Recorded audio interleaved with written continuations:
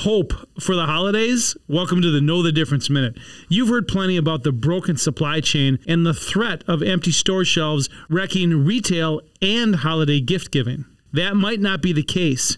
Sure, 80 ships anchored and waiting to unload is a problem, but West Coast conditions are now described as a slow crawl instead of bumper to bumper. Key retailers say they're looking pretty good. Compared to last year, inventories at Home Depot are up 27%, Target 20%, and Walmart over 11%. Even the chip shortage is improving. GM says November 1st was the first time since last February that none of its North American plants were offline due to shortages. Toyota's Japanese lines will increase production next month for the first time in 7 months. Finally, global shipping rates are slowly coming down after increases many importers described as out-and-out gouging. I'm Dave Spano from Annex Wealth Management, and that's your Know the Difference Minute.